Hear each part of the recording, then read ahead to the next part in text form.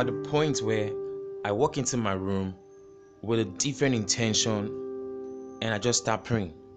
I walk into my room and immediately start communicating with God. I mean, the atmosphere happens to just be busy. Do you understand? I can't really explain it. I just start communicating. The the the line, it's I don't know if I should say it's busy. I mean, I walk in and there's an active call. There's a call, active call, and someone is on the line. It's active, so I just go talking.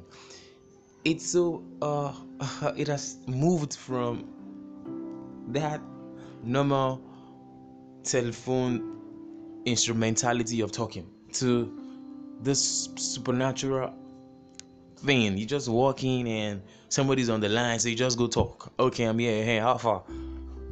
As I was saying, Lord, it's a beautiful day. I was saying, Lord, hey, there's Hamilton. It's cool. This is where I want to be. This is where I want to go to. Thank you, Jesus. Yeah, because God loves to listen. And this is the access we have in Christ. And it's not just listening for listening's sake. He responds and he loves it.